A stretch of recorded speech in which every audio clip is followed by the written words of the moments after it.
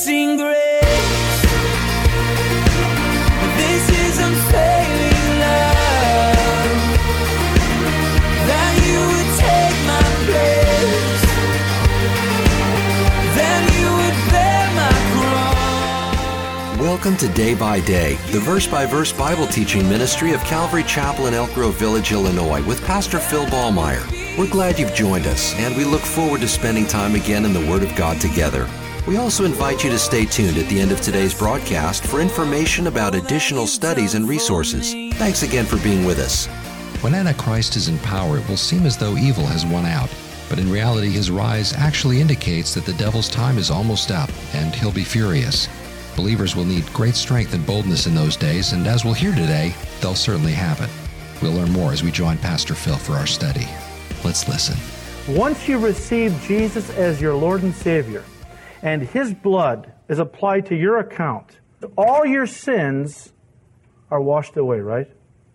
Where He takes the blood of Christ and basically stamps on your ledger of all the sins you've ever committed and ever will commit, paid in full. Remember what Paul said in Colossians 2? He has nailed all of our transgressions to His cross and has taken them what? Out of the way. Forgiven us for all of our sins. So how can the devil accuse us if our sins are already taken care of? Is the idea. The devil can accuse us if he wants to, but there's no basis for it because our account has been paid in full. The devil tries to say, God, they owe you. They owe you. They're blowing it. They're sinning. See, in the Jewish mind, every sin was a debt that they owed God. So the devil steps forward and says, God, look at your servant, Phil. Look at what he does. Look at how he blows it. He owes you, God. He owes you a debt. And Jesus steps forward and says, no, he doesn't. I've already taken care of it. I've already washed those sins clean. All of them. So they already overcame him first of all, or they will overcome the devil by the blood of the Lamb. Secondly, by the word of their testimony.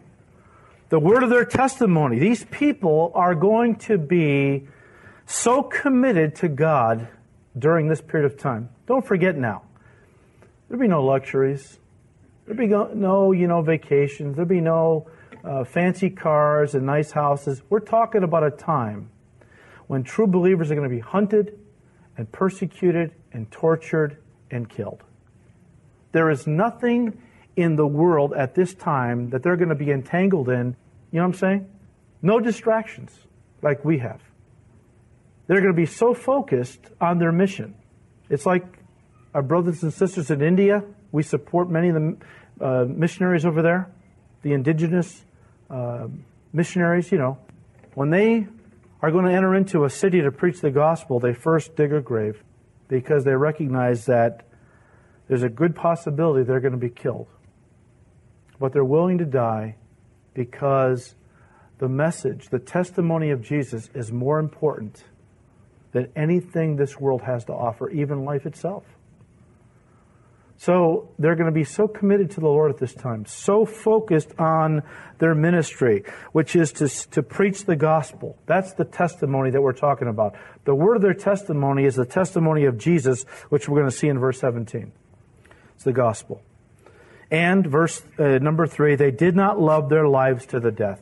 How can Satan defeat somebody who doesn't care if they live or die? So focused on their mission to reach the lost. As Paul said, for me to live is Christ, and to die is what? Is gain. How do you stop a guy like that? He doesn't care.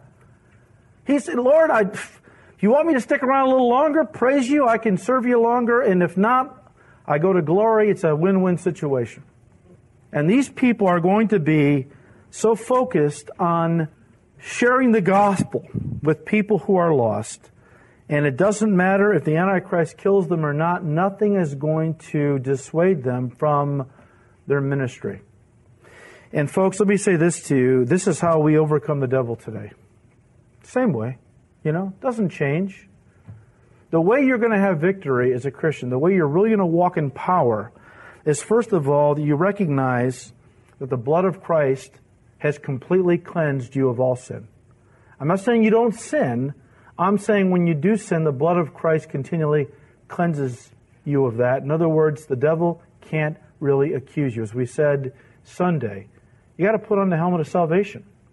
You'll never live like a victorious Christian if you're always thinking to yourself, because you've blown it so many times, that God has rejected you and you're not a Christian anymore. The assurance of your salvation is very important. And that you are so focused on your ministry, it's all about sharing Christ.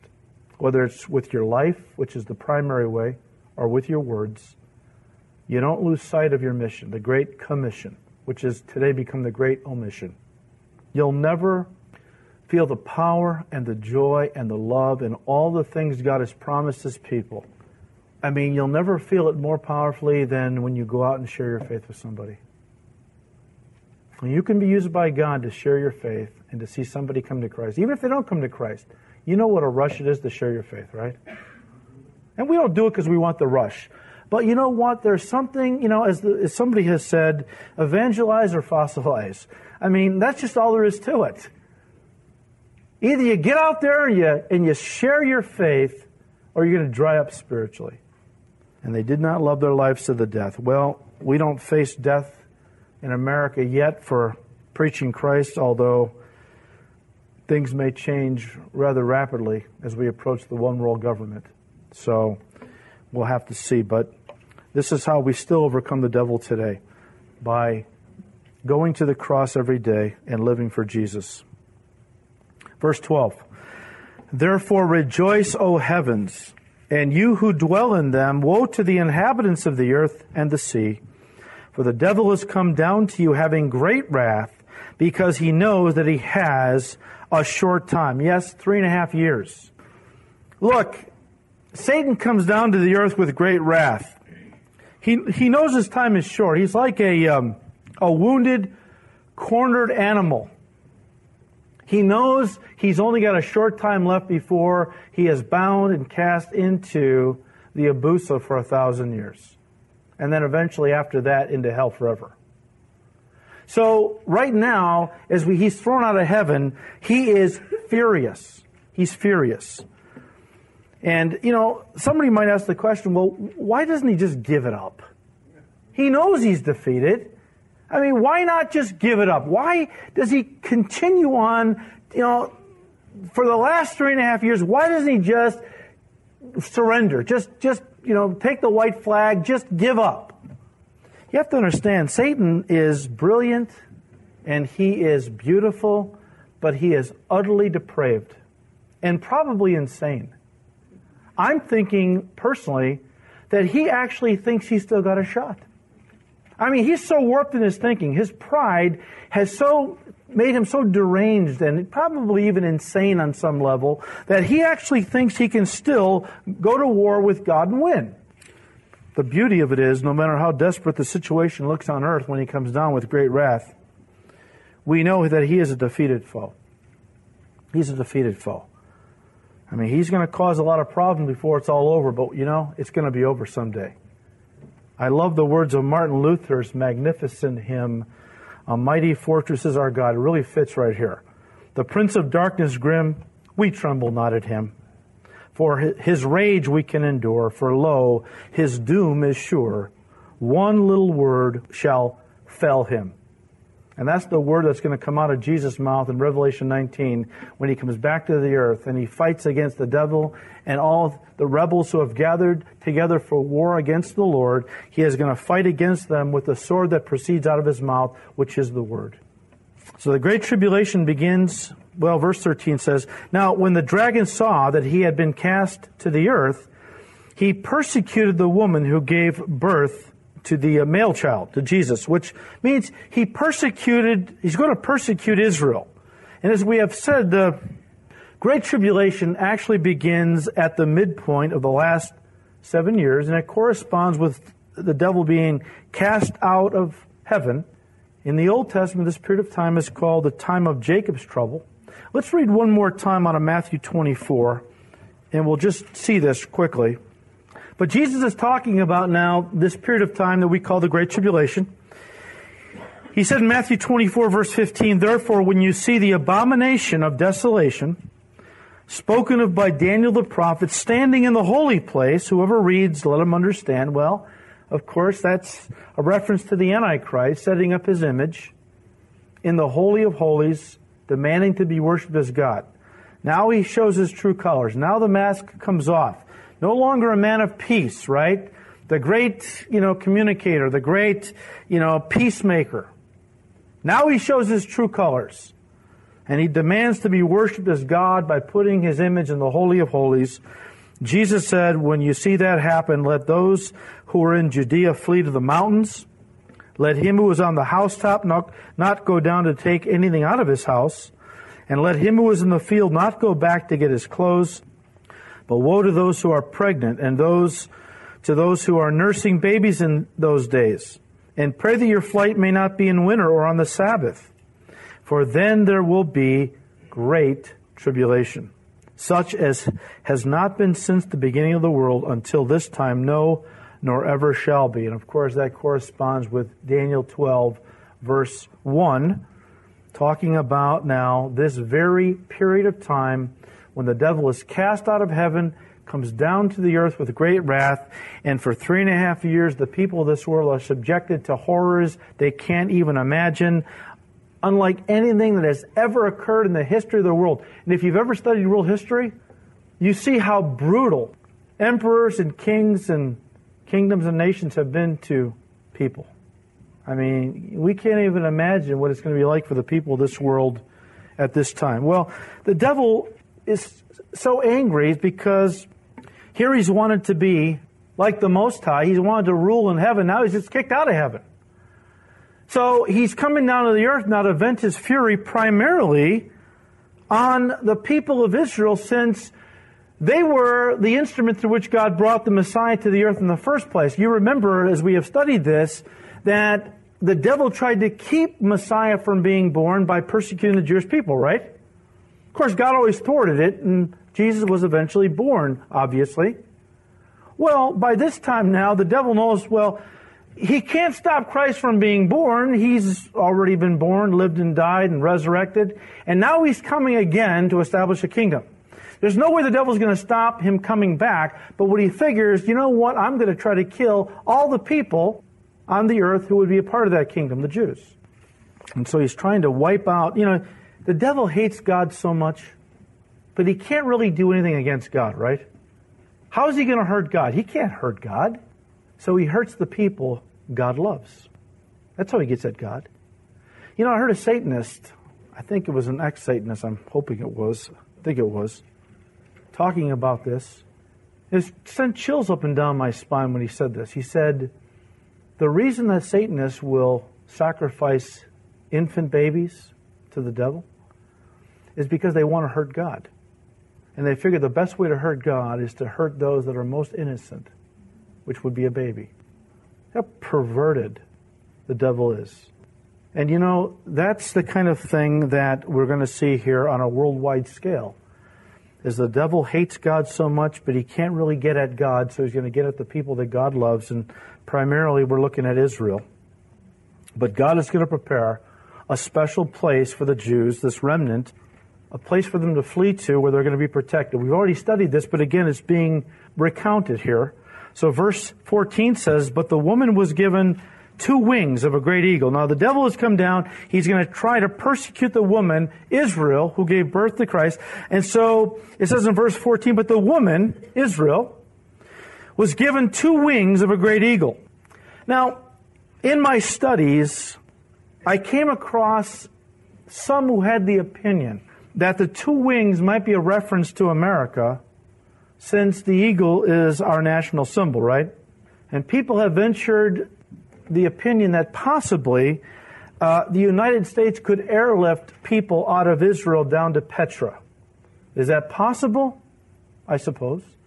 Is it probable? I don't think so. I don't think it could happen. All right? I think that the Lord is just simply saying, as he said in other times, talking about giving Israel wings like an eagle to flee. That imagery is not new. In Exodus 19, verse 4, God said, you have seen what I did to the Egyptians, and how I bore you on eagle's wings and brought you to myself.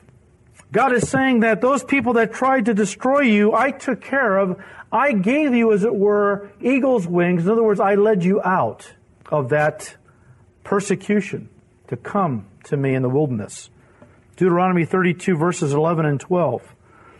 It says, as an eagle stirs up its nest and hovers over its young, spreading out its wings, taking them up, carrying them on its wings, so the Lord alone led him, and there was no foreign God with him. Speaking there of Jacob, I believe, but as the father of Israel. The idea is that God has used this imagery before of giving his people, in a sense, wings like eagles to take them away from persecution to himself.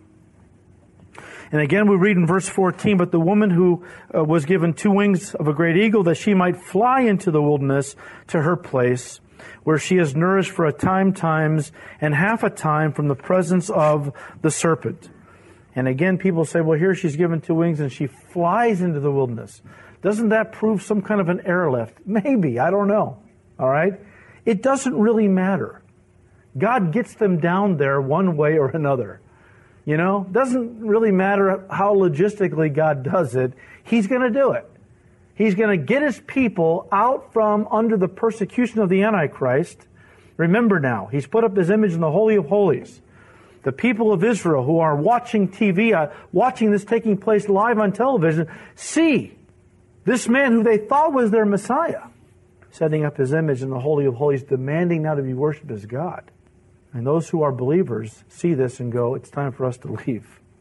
Don't even gather food, don't get clothes. We need to run now.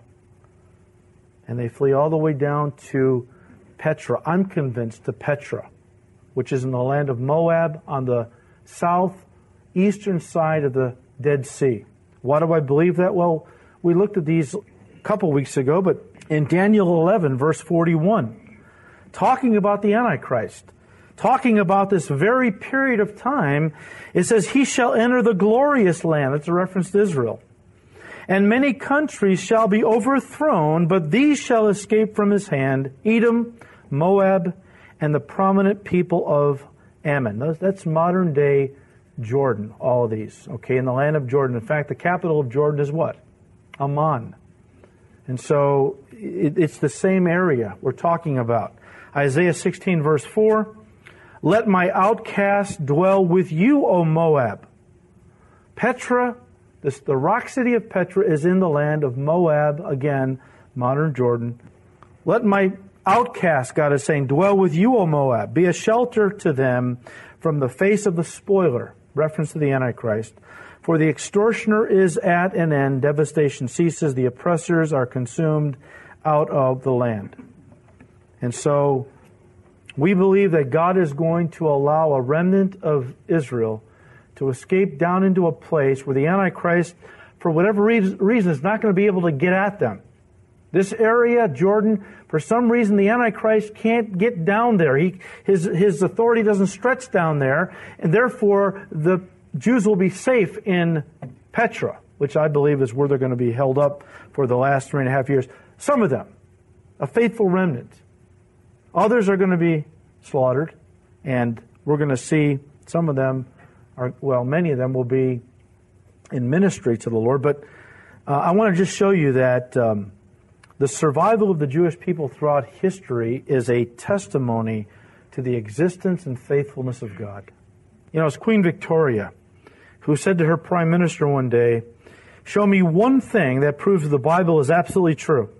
And his response was interesting and accurate. He said, the Jew, madam, the Jew. There is no way this people should be alive today. There is no way, after everything they've been through, that the nation of Israel should be alive today. It's only a testimony to the grace of God, who said he was going to watch over these people. And even though they were going to be persecuted like no other people have ever been persecuted on the face of the earth, he was going to preserve them alive, and they would enter into a kingdom that Messiah would establish when he returns. And we're going to see that happen. Well, verse 15 says, so the serpent spewed water out of his mouth like a flood after the woman, that he might cause her to be carried away by the flood. Now, this could be a literal flood of water. We don't know. Or it could be symbolic for a great army. Jeremiah 46, verse 8 says, Egypt rises up like a flood, and its waters move like the rivers. Talking about the armies of Egypt. And he says, I will go up and cover the earth. I will destroy the city and its inhabitants. So there, the Egyptian army is likened to a flood of waters because it covers the land. It's so many. And in Jeremiah 47, verse 2, the same language is used of the Assyrians, who were a great mighty army, a world empire.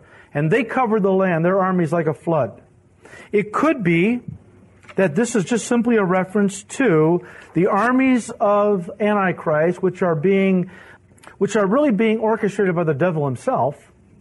Just the idea that he hates the Jewish people so much when they begin to flee down to Petra, that he releases just a vast number, just a tremendous army to chase them, to capture them or to kill them. Verse 16 says, but the earth helped the woman, and the earth opened its mouth and swallowed up the flood which the dragon had spewed out of his mouth. Now, we read throughout the book of Revelation, many earthquakes take place during this time. It could be that during one of these earthquakes, the earth literally splits open, and if it's really water, the water is, drawn into this gigantic opening in the earth where the Jews are saved. And if it's an army, the Antichrist army, well, then obviously, like Pharaoh's army was drowned in the Red Sea, these are, fall into this gigantic pit and are killed. We don't know which it is. We just know that God protects his people. Well, verse 17. And the dragon was enraged with the woman and went to make war with the rest of her offspring. See, now, a remnant flees down to Petra. He can't get at them. God is supernaturally protecting them. So what does he do? Well, the devil causes then the armies of Antichrist to turn and to make war with the rest of her offspring, who keep the commandments of God and have the testimony of Jesus Christ. And this probably refers to the 144,000 Jewish believers, but it could also refer to other Christian Jews and Gentiles that will be alive during the last 3.5 years. Those people that are now witnessing and serving the Lord and are being slaughtered by the tens of thousands by the Antichrist. I mean, you got a faithful remnant of Jews tucked away in Petra for 3.5 years. But 144,000 Jewish believers are out witnessing. They're standing up for Jesus, right?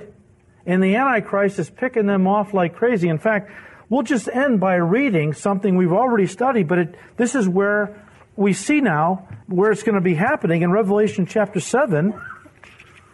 In Revelation 7, starting at verse 9, it says, And after these things I looked, and behold, a great multitude, which no one could number, of all nations, tribes, peoples, and tongues, standing before the throne and before the Lamb, clothed with white robes, with palm branches in their hands, and crying out with a loud voice, saying, Salvation belongs to our God, who sits on the throne, and to the Lamb. All the angels stood around the throne, and the elders and the 4 living creatures, and fell on their faces before the throne, and worshiped God, saying, Amen. Blessing and glory and wisdom, thanksgiving and honor and power and might be to our God forever and ever. Amen. Then one of the elders answered, saying to me, Who are these arrayed in white robes, and where did they come from? Listen to verse 14. And I, John, said to him, Sir, you know. So he said to me, These are the ones who come out of the great tribulation, and washed their robes and made them white in the blood of the Lamb. So these are tribulation saints who have been martyred now.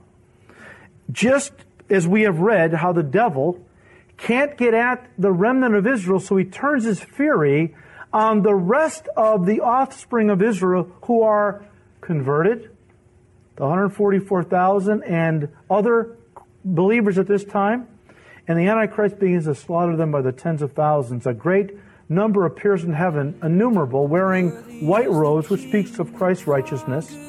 And when John, the elder says, John, where do these come from? He said, I don't know, sir. You know. These are the ones that have come out of the Great Tribulation. They have been martyred for their faith, and they stand now in the presence of God.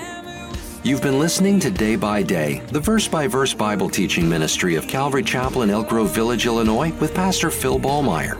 Today's message, as well as many other studies, can be heard and downloaded free of charge from our website at daybydayradio.org. From our website, you can contact us, order resources, read Pastor Phil's blog, and also subscribe to our daily podcast. We hope you'll pay us a visit. And remember to join us for Day by Day, Monday through Friday, here on this station.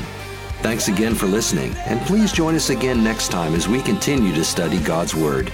Until then, may the Lord richly bless you and guide your steps as you walk with Him day by day.